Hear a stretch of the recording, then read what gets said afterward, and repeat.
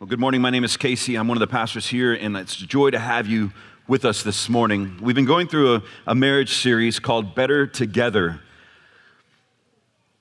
And part of the reason we entitled it that is because our marriage covenant, our marriage agreement, is not merely with our spouse, but it's also between the Lord and us, that He promises and is faithful to make us one as a collective unit to show His unity and kindness to the world around us. I went on a little personal retreat to Lanier Theological Library on Friday, just kind of reflecting on life, ministry, calling, etc. And the one thing that I just kept being stirred with is the fact that for those of you who follow Jesus Christ, myself included, it's time for us to grow up. Okay? And I'm not saying just, not act childish and things like that. I'm saying in relationships, in marriage, with our kids, because I don't know about many of you who are near my age. I turned 40 in June. No shame in my game for that. I'm glad I'm a pastor. People start taking you more seriously the older you get. So I don't necessarily mind that, but as I reflect on my life, I realize there's still pockets and areas of maturity that need to happen in me. And I don't know about you guys, but I just feel like a balding high schooler sometimes. Ladies, hopefully that's not your scenario, but I know for some of us guys, like in many ways, in different, when pockets of my own immaturity comes up, I realize like, man, I should be wearing a leather jacket right now. Because there's just immaturity. And one of the passages the Lord brought to me, I spoke on 1 Corinthians 13, 4-7, because if you don't do that in a marriage series, you're kind of in sin or something, right? Because you have to talk through that passage. But I went back and I was just slowly enjoying 1 Corinthians 13 completely this past week. And I want to, as we move into talking about conflict in marriage and how to attack conflict in a way that honors Jesus, because conflict that's handled well, it's honoring to God. Because marriages that have never experienced any conflict typically also end in divorce. So conflict is not an indicator of your marriage going down in flames. How you handle it can be destructive. And so I want to lay this foundation for us as followers of Jesus, as brothers and sisters in Christ, but also for the concept of marriage. And if you're not yet married or not currently married or don't intend to be married or have been married, this is still applicable to you. There's not a slide for this, so there's Bibles around you. We're in 1 Corinthians 13. I'm not going to spend a lot of time, but we just need to build some context around this idea of godly love so that we can then build into what it looks like to then be joyfully married in the midst of conflict. 1 Corinthians 13, verse 1. If I speak in tongues of men and of angels, but have not love, I am a noisy gong or clanging cymbal. And if I have prophetic powers and understand all mysteries and knowledge, and if I have all faith so as to remove mountains, but have not love, I am nothing. If I give away all I have and deliver up my body to be burned, but have not love, I gain nothing. Love is patient and kind. Love does not envy or boast. It is not arrogant or rude. It does not insist on its own way. It is not irritable or resentful. It does not rejoice at wrongdoing, but rejoices with the truth. Love bears all things, believes all things, hopes all things, endures all things. Love never ends. As for prophecies, they will pass away. As for tongues, they will cease. As for knowledge, it will pass away. For we know in part and we prophesy in part. But when the perfect comes, the partial will pass away. When I was a child, I spoke like a child. I thought like a child. I reasoned like a child. When I became a man, I gave up childish ways. For now we see in a mirror dimly, but then face to face. Now I know in part, then I shall know fully, even as I have been fully known. So now faith, hope, and love abide.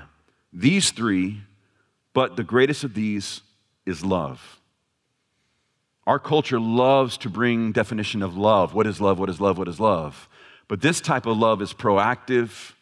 It's a verb. It speaks of actions that are compelled from this place of love. It's not just merely a sentiment or a feeling, a come and go type of feeling. It is a deep, abiding love. And the reason we are able then to experience this type of love is because the type of love that God has given to us proactively and consequentially through His Son, Jesus. And I'm preaching this to myself. I want you to know that. I'm laying myself in front of you saying, like, I still have to mature in these things. So I'm not sitting here like, guys, I had this figured out. I've noticed you're wrong in the way. No. I'm saying, like, I need to grow up in the way I love. Some of the patterns and habits that I observed growing up, I love my parents and I'm grateful for the years that they've invested in my life, but I did not learn the most healthy, loving patterns. My father is a litigator, an attorney. He fights to win. My mother fights to be approved. Well, she used to. And so I've got a mix of both in me. And I always tease and say, well, hey, when I'm doing premarital counseling, I say, right, before you're married, it's a lot of marketing and sales, isn't it? Right? You put your best foot forward, you put yourself together, you close the door when you use the restroom, all those different things. Still close the door. That's a free pastoral tip. Just close it. But this idea of love, this consequence of love is like you can do all the right things, but if it's not motivated by a sacrificial, enduring, believing, hoping love, it's such a clanging cymbal. Cymbals used well are a beautiful instrument. If you've ever heard somebody go crazy with a stick on a cymbal, like a guitar center, it raises up very quickly a homicidal desire. It's piercing and awful and offensive. And that's what he's saying. Even if you're doing the right things under the wrong pretense, it's not helpful, it's harmful. When it talks about love being patient and kind, it's not arrogant or rude. It does not envy or boast. It does not rejoice in wrong suffered. It's not giving applause when we're doing sinful things. But at the same time, he follows it up with that. He doesn't say, so I'm going to take my ball and go home. What does it say it does? Love bears all things, believes all things, hopes all things, endures all things. He goes on to say, when I was a child, I thought like a child. And so one of the things this week that I've been trying to pay attention to is when I have been wrong. I lost count. I don't like focusing on when I've been wrong because it makes me aware of how wrong I can be. Now, most of them are micro wrong, like, hey, I shouldn't have turned right onto 1488 to get into Kroger, like when I was with Steph yesterday. I thought it would be faster. It was not. And it feels so good, though, to say, I was wrong. And it probably feels so good for your spouse to say, yes, you were. But this concept of love and enduring love has to be this foundation. And we must allow God's word and God himself to be who defines love so that then we can understand whether we're hitting the mark or we're missing it. Patience, kindness. At the end of the day, the foundation is love. God is love. Love is not God. And so when we talk about having conflict in marriage, and beginning in the nuclear family, starting with each other's spouse, with our children, with our neighbors, with our friends,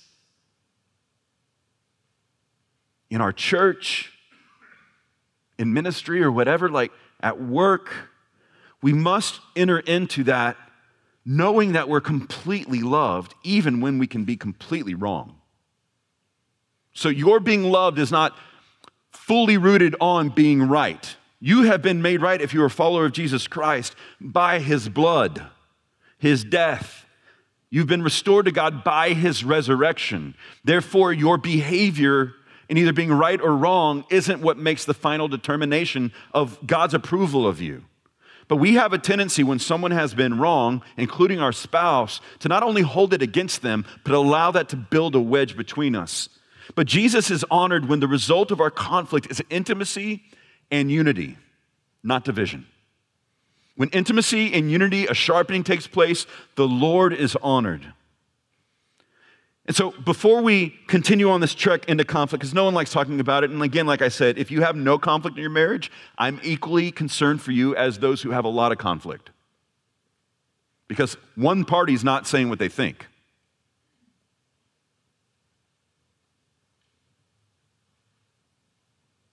I'm being awkwardly quiet for a minute just to let that sink in.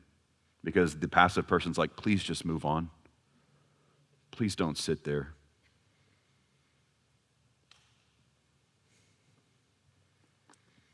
And so, there's this word that many of us are not very good at called friendship. And one of the key elements in marriage is friendship. That's not what the romantic comedies teach. They teach it's all erotic, passion, love, and the music rises and the lights fall, and it feels just so energetic all the time, all the intimacy that happens. And then the fights are devastating and broken. But really, the number one key is friendship. When I talk to students who like someone else, I say, build a solid friendship. Why? If you're a Christian, because that's your brother or sister in Christ. They're not your own. They're not yours. Even if y'all are going together, they're not yours.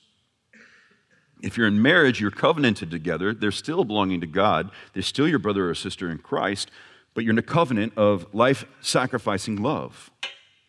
Friendship is an essential foundation for a healthy marriage, and Proverbs 27 verses 5 through 10 breaks that down to like, what does this really look like? And it says this, better is open rebuke than hidden love.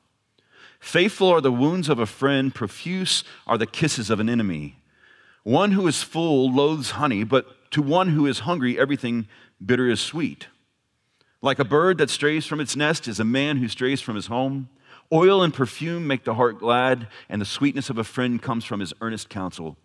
Do not forsake your friend and your father's friend, and do not go to your brother's house in the day of your calamity. Better is a neighbor who is near than a brother who is far away. A faithful friend loves by correcting, by rebuking. I used to feel embarrassed when Steph would correct me on things she was right about. I would feel embarrassed. Like that's the best emotion I could say. I would feel embarrassed by it. And then when she was wrong, I would feel charged to attack. So I had embarrassment or anger and pride. I was acting like a fool, and I talked about it last week. Anybody here still act like a fool? See some honest. My buddy Matt's like,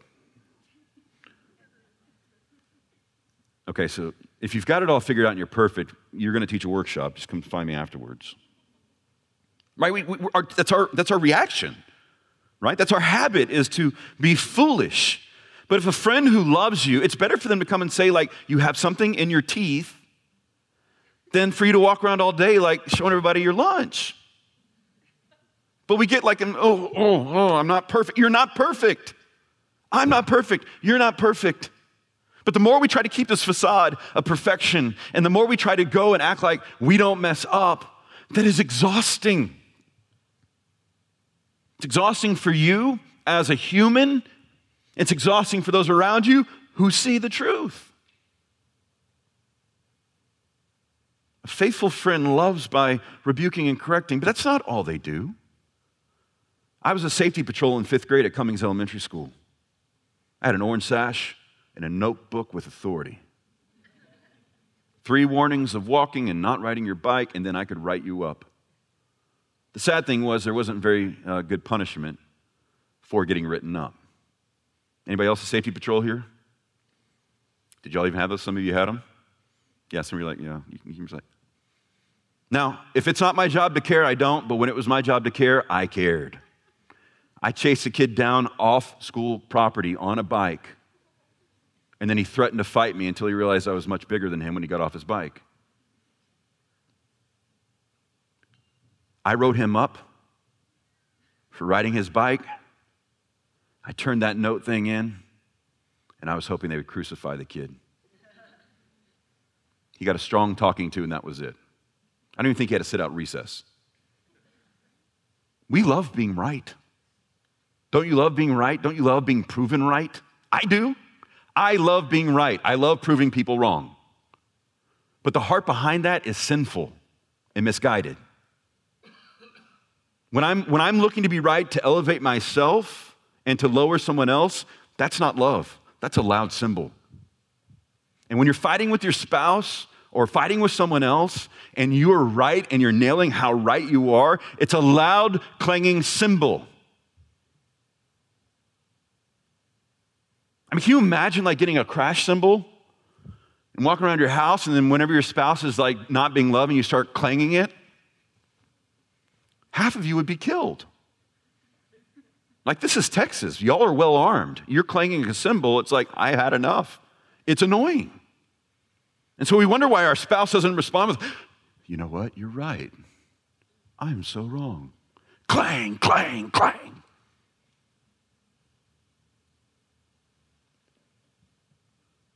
But this proverb also teaches us that wise counsel from a friend is as sweet as honey. When there's that foundation of trust, when there is love, and the person is trying to come alongside and understand, when your spouse is sitting there with you, not against you, saying, this is an issue, that pattern, that belief, that behavior, that spending, that consuming is a problem that we need to deal with. We need to deal with. Yes, I'm offended, but I'm more concerned about your soul before a holy God than I am about you being right with me. See, we forget that, Christians. We're more concerned about our boundaries being violated than we are about sinners before an angry God towards sin. The only hope to remedy that anger before a holy God is his son, Christ Jesus, not your anger. Your anger and your wrath does not refine and save a soul. God's wrath poured out on the person of Jesus Christ on the cross is the only hope and remedy. And so when we forget that element of the gospel, and hear me, I'm not saying we don't feel offended or we don't feel hurt, but the more we're able to mature in that understanding that we come with a more concern for souls than we care about our rights being violated, the more we lean into that, the more we grow up in that, the more we bear things and love well. The number one challenge your spouse is facing isn't just bad behavior, it's unbelief. As Martin Luther says, sin is nothing more than unbelief in the innermost being. You're believing lies about this life or about God and not believing truth. And a friend comes along and says, tell me what you're thinking. Why are you thinking that? Where are you going with that? And so the more Steph and I have matured and been guided and pastored and coached to seeking understanding more than seeking victory, the more we have been united even through very hard situations. Conflict is not what's going to destroy your marriage. Conflict handled poorly will. The last thing we see in verse 10 is this idea of staying close to our good friends, keeping them tight and near, initiating and engaging. Listen, if you are not proactively cultivating a relationship with your spouse, you are missing a foundational principle in your life. If you're not pursuing relationship with Christ, relationship with each other, your other relationships are going to be out of whack. We deal with a lot of guys who have strayed from their marriage either through pornography on computers or devices or with other people. We've had a few ladies who struggle with that, but we've had a lot of ladies who have taken their husband's emotional disengagement as permission to have inappropriate emotional relationships even with their girlfriends because their husband's not engaging emotionally and they're not willing to say anything or get help for that. And so that's still unfaithful. Even if it doesn't turn sensual, it's still giving emotion and affection to places and things that are covenantally out of whack. I know some of you are like, huh? If you're calling your mom or your girlfriend, ladies, to talk more about your problems in your marriage than you're talking with your spouse, that's a problem. Guys, if you're going to your guy friends to complain about your wife instead of going to sit with your wife or seeking counsel, that's a problem. That doesn't build trust, it diminishes it. It's okay if you say, hey, I don't know how to start this conversation or I need help starting it. There's help for that. But to ongoingly harbor these resentment isn't love and it's not helpful.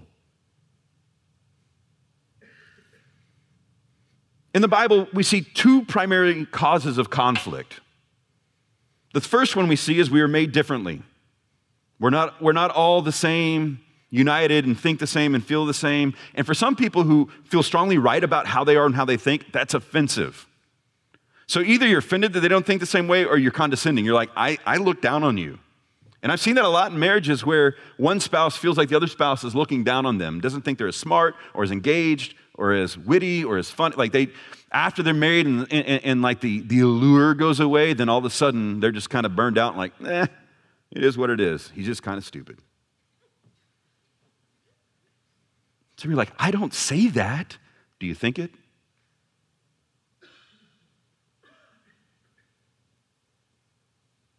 As John writes in John 1:3, it says, all things were made through him, and without him was not anything made that was made. When we understand and start celebrating our differences, we're celebrating our Creator. Because your spouse is created in the image of God. Yes, sin has affected him or her, but they are created in the image of God. And they're being redeemed through Christ to restored image of God. And just because they don't think like you, act like you, believe everything like you, doesn't mean you're better.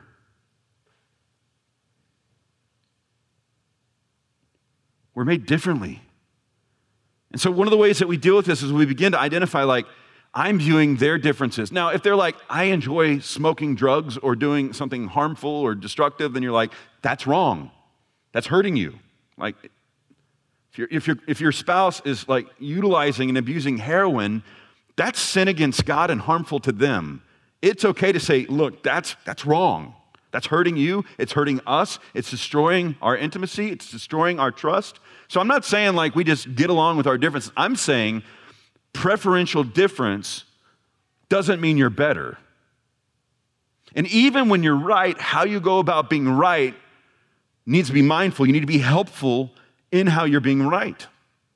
As Paul wrote in 1 Corinthians 13, we come alongside, we bear with, we long suffer, we engage. I know Stephanie and I, we're a little different. I know several of you know us pretty well. The way we think, the way we act, the way we process. We have a lot of things in common, and we have a lot of personality differences, habit differences, gifting differences. And one of the things that we learned over the last 5-6 years or so is to grow in our appreciation for those differences and see how God has wired those things to unify us. Now, that is very important in marriage. It's very important with your children, but it's also important at work, with friendships, with other family members. One of the ways that we worship and give value to God is by celebrating the differences in what God has created. And part of what God has created is your spouse. And if they were exactly like you, most of us would be in big trouble. If your spouse was, and some of you are just like your spouse. You're like, we're exactly alike. As long as you have some healthy conflict, then all right. But if you're like, we agree on everything, blah, blah, blah, blah, blah, then let me ask you, are you being honest? But by and large, most married couples that I counsel and have worked with have some similarities and commonalities, but they have some unique differences as well. And some of those differences are annoying. So we're like, amen, him, right? But the more that we start coming back to the root of our Creator made this person. If our spouse is following Jesus, is redeeming this person, then we can begin thinking differently and having better habits of responding with appreciation to the change in habits and behavior and differences and sharpening each other, but also celebrating those differences.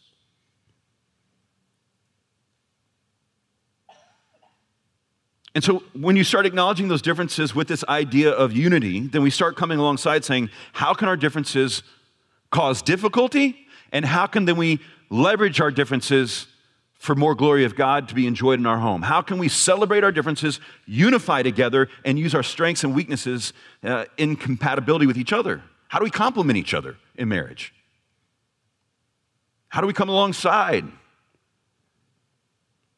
Stephanie is detail-oriented. She can knock things out, boom, put a whole process and thought process together, take care of projects, everything else. I'm a big picture guy, and I'll execute at the end, but like, give me a step-by-step. Like, I remember a couple years ago, I would wake up and help get ready for CC, and every week, Classical Conversations, the school thing she does, I would go to her and say, so what do you need me to do again? And she's like, you've been doing it for 12 weeks. It's kind of like my brain in that is like Etch-a-Sketch. It's like we draw a pretty picture, the task is over, done. I literally don't remember. And so I went with her, it was super romantic, one morning with an index card and a pen, and I was like, tell me everything I need to do. She's like, you have to write it down. I was like, shh, shh, shh, shh. And I wrote it down, and I created a system that I still have in my office, and I obey that system every day, every Tuesday. I haven't had to ask again. So one of the ways I honored her was realizing that, okay, I got to remember that stuff, and part of me remembering it is having a written down system, because for whatever reason, selfishness or whatever, sin or just humanity, I don't remember. And so I wrote it down. And how many fights have we been in since then about that? No fights about that. So I should probably make a process about everything, and that will, so write that down. No, I'm kidding.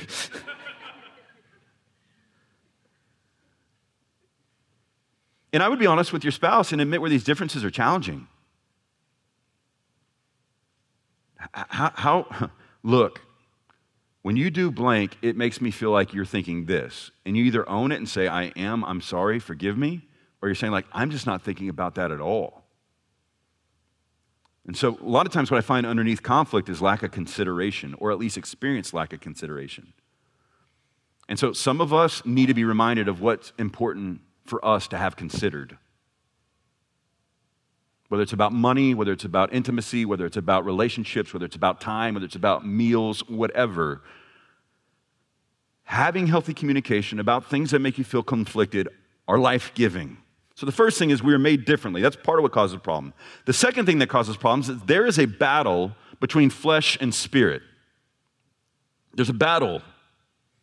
And Paul tells the people of Galatia, he gave this list of what it looks like to not walk on the Spirit, but he says this, but I say walk by the Spirit, and you will not gratify the desires of the flesh. For the desires of the flesh are against the Spirit, and the desires of the Spirit are against the flesh. For these are opposed to each other to keep you from doing the things you want to do. If you're always blaming your spouse and how they are and who they are for why you don't do what you ought to do, grow up and take responsibility.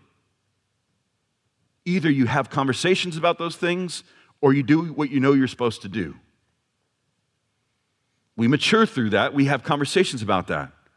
And let's be honest, the majority of our knockdown, drag-out fights are caused or fueled by sin.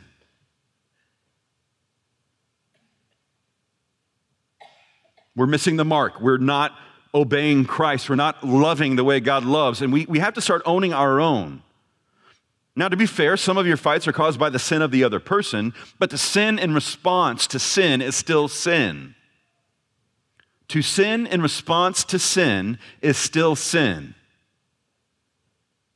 To miss because they missed is still missing before God, right? Because the judge and jury is not yourself or your spouse, it's the Lord.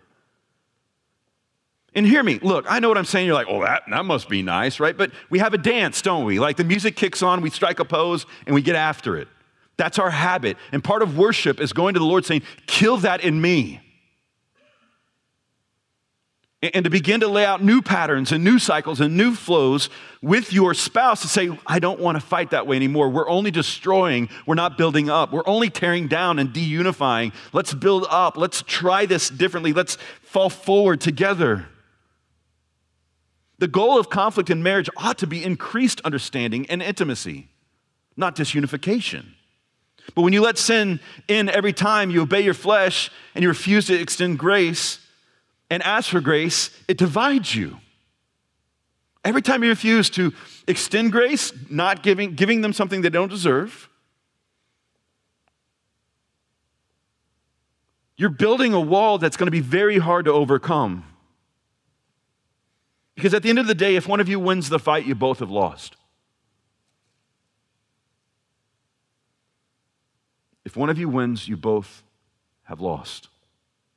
And that starts in marriage, and it goes to mom and dad and kids. It goes to friendships.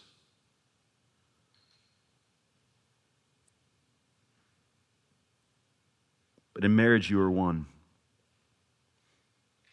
So dealing with anger. Paul gives this verse, and it's these two verses that Stephanie and I have really tried to utilize. We failed, I can think of 2 times since we started living this where I went to bed angry or I fell asleep angry or whatever, right? But by and large, Paul says in Ephesians 4:26 and 27, be angry and do not sin. Do not let the sun go down in your anger and give no opportunity to the devil. So 3 ways I want you to begin thinking about dealing with your anger. 1, keep a short account.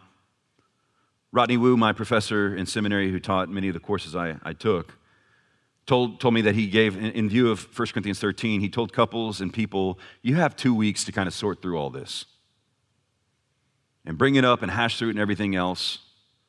But after that, if you haven't dealt with it that way, you're starting to just like bring things up and up and up again. Now, if there's a narrative being built along the way with pain, then in appropriate context, you can bring up those things. But by and large, in the middle of a fight, when you start throwing grenades about other things people have done in the past and using their past against them, the things that Jesus Christ died for and rose again, that covers by the blood of Christ, you keep throwing those grenades, you're sinning. You're being destructive. Especially if it doesn't have context in the current argument. And I used to be the worst at that. I would forget things until the mad part of my brain was triggered. Guys, have you ever felt that? Like you haven't thought about something in a while, but that part of your brain gets exposed or you're embarrassed. All of a sudden you're like, and then this, right? It's like a free-for-all. It's like a food fight. Ladies, learning to keep short accounts means that we need to learn to communicate and deal with conflict well, to have a resolution so that we can have a standard place of coming together and moving forward. The second thing is we got to commit to working through our anger before you go to sleep. Now, I'm not going to be a legalist about this. At least make peace. If you're with your spouse and you know that you're tired and cranky and you're not being reasonable, at least own that part. Look, I am for you. I am for us. I'm losing my mind. I'm tired and angry. And I'm going to continue to say things that don't help. Can we circle up in the morning, wake up a little bit early, have a cup of coffee or tea or something like that, and hash through this some more? It feels so right, doesn't it, to stay mad? Doesn't it? It feels so right. But it doesn't honor the Lord. Why? Number 3, don't give the devil an opportunity to destroy your relationship. There's an enemy in John 10. It says, the enemy comes to steal, kill, and destroy. And Jesus gives us promise, I've come to give you life and give it to you abundantly. Abundantly. The enemy wants to destroy your marriage. He wants to destroy you. He wants to destroy your faith. And he wants to keep you immature.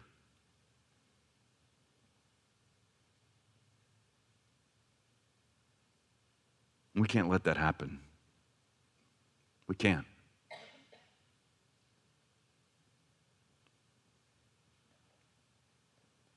This thing that Dr. Vanderkay trains in, that I've trained in conducting, called the Prepare Enrich, gives this idea of how to take a time out. Look, most of you that I've counseled, and most of you that probably should get some counsel,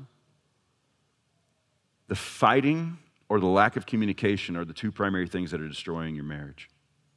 Maybe it's fueled with the fact that you're not daily walking with Jesus and reminding yourself whose you are and how you're called to be. But one of the greatest tips I've learned was how to take a time out. Have you ever walked away on your spouse when you're mad? Just walk away? That's a bad idea. But taking a time out,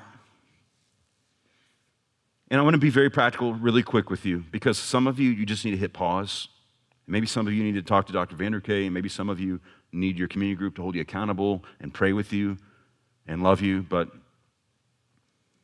as humans, they call it fight or flight, right? It kicks in, it triggers, and we either want to sit in and fight through it and chew through it till it's done, and the rest of us want to pack our stuff and get out.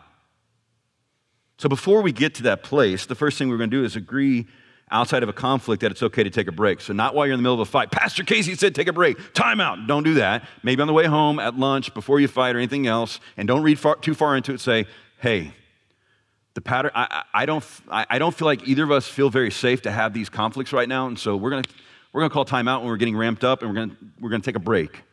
And you agree upon that not in the middle of the fight, because it's hard to agree on anything when you're fighting. Right?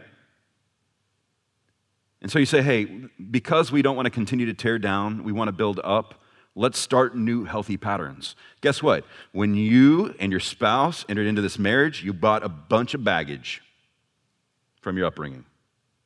Some positive, some not so positive. Some clean laundry, some dirty laundry. In Jesus' name, stop tearing each other down. Stop. I'm saying it to myself. I'm saying it to us. I'm saying it to our family. Don't tear down, build up. But agree outside of conflict that it's okay to take a break. The second thing is start to learn when you need to take a break. So if you're feeling your heart rate go up, you're feeling like, I need to get out of here, I'd be happier elsewhere, I'd be happier with someone else, I'd be blah, blah, blah, blah, blah. Why are they always wrong? They always, whatever, you feel yourself getting that place, take a break. Be for each other even when you're against each other in an issue. But know what it is. For you, it might be when you start clenching your jaw. It might be when you're thinking obsessive negative thoughts. It might be when you're refusing to listen. 3, ask for a break and set a time limit. Don't hold the other person emotionally hostage by saying, I need a break, and don't give vision on what's next. 15 to 30 minutes usually is plenty to take some deep breaths and ask yourself the question, what do I want? So take some time to calm down in a healthy manner. You can find like some of the Navy SEALs guys put like their breathing exercise on how they get calm before like they rush like a compound or something. So like if those dudes can get calm, I'm sure we could figure it out by using their breathing exercises or something. Prayer helps. God, I'm very mad. And then remember the cross. So was he. He dealt with it through Christ. So be angry, but do not sin. Pray, breathe, focus, and you ask yourself, what do I want? What is it that I want? What do I want from this conversation? What do I want from this conflict? I want to feel heard. I want to feel understood. I want to be considered. I want my own way. When you start saying that, you're being honest. At least you're confessing.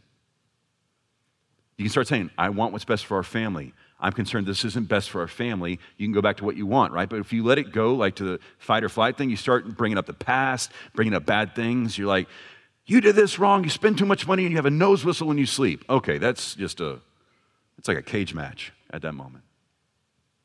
It's too far. It's not helpful. We got to rethink how we engage. I'm not saying we can't have passionate dialogue. I'm not saying we can't, but let's not be harmful. Let's not destroy. Let's build up, even in conflict. And number 6, when you come back, you resume the conversation aiming for understanding and reconciliation. You come back saying, we've got to sort this out. Help me understand where you're coming from. And there's just time you're not going to see things the same way. Men, when it says lay down your life for your wife as Christ does the church, if her preference isn't biblically sinful, then you need to slow down and think through it. If you're not certain if it is or not, ask for time to pray through it. If it's bad for your family or harmful, then slowly take time to understand each other and explain why. Wives, sometimes your husband has to turn right on 1488 and get stuck in traffic. Sometimes he has to go the long way because he thinks in his small brain that it's faster. And sometimes we mess up and make bad choices. And I need grace, and so do you. And in your marriage, if this foundation is not there, you might make it to 50, 60, 70 years. But you wouldn't experience the fullness that God has for you in the covenant of marriage. If you begin to understand that Jesus is honored when the result of our conflict is intimacy and unity, you will begin to experience the abundant life. It starts in the home. It starts with our friend, our spouse, our lover. We push through, we fight through, and when we cannot, we ask for help. There's no shame in asking for help. Ask for help sooner than later. I wish someone would come in for pastoral care and say, I think we're too far gone, and say like, no, you guys are too early. Go fight some more. You're really fine, right? I've never had that happen. Any of you other pastors who have been in here or counselors have come in and said, you know, we had a really bad fight. I think the wheels are coming off, and say like, no, you had a fight. That was it. You guys are fine.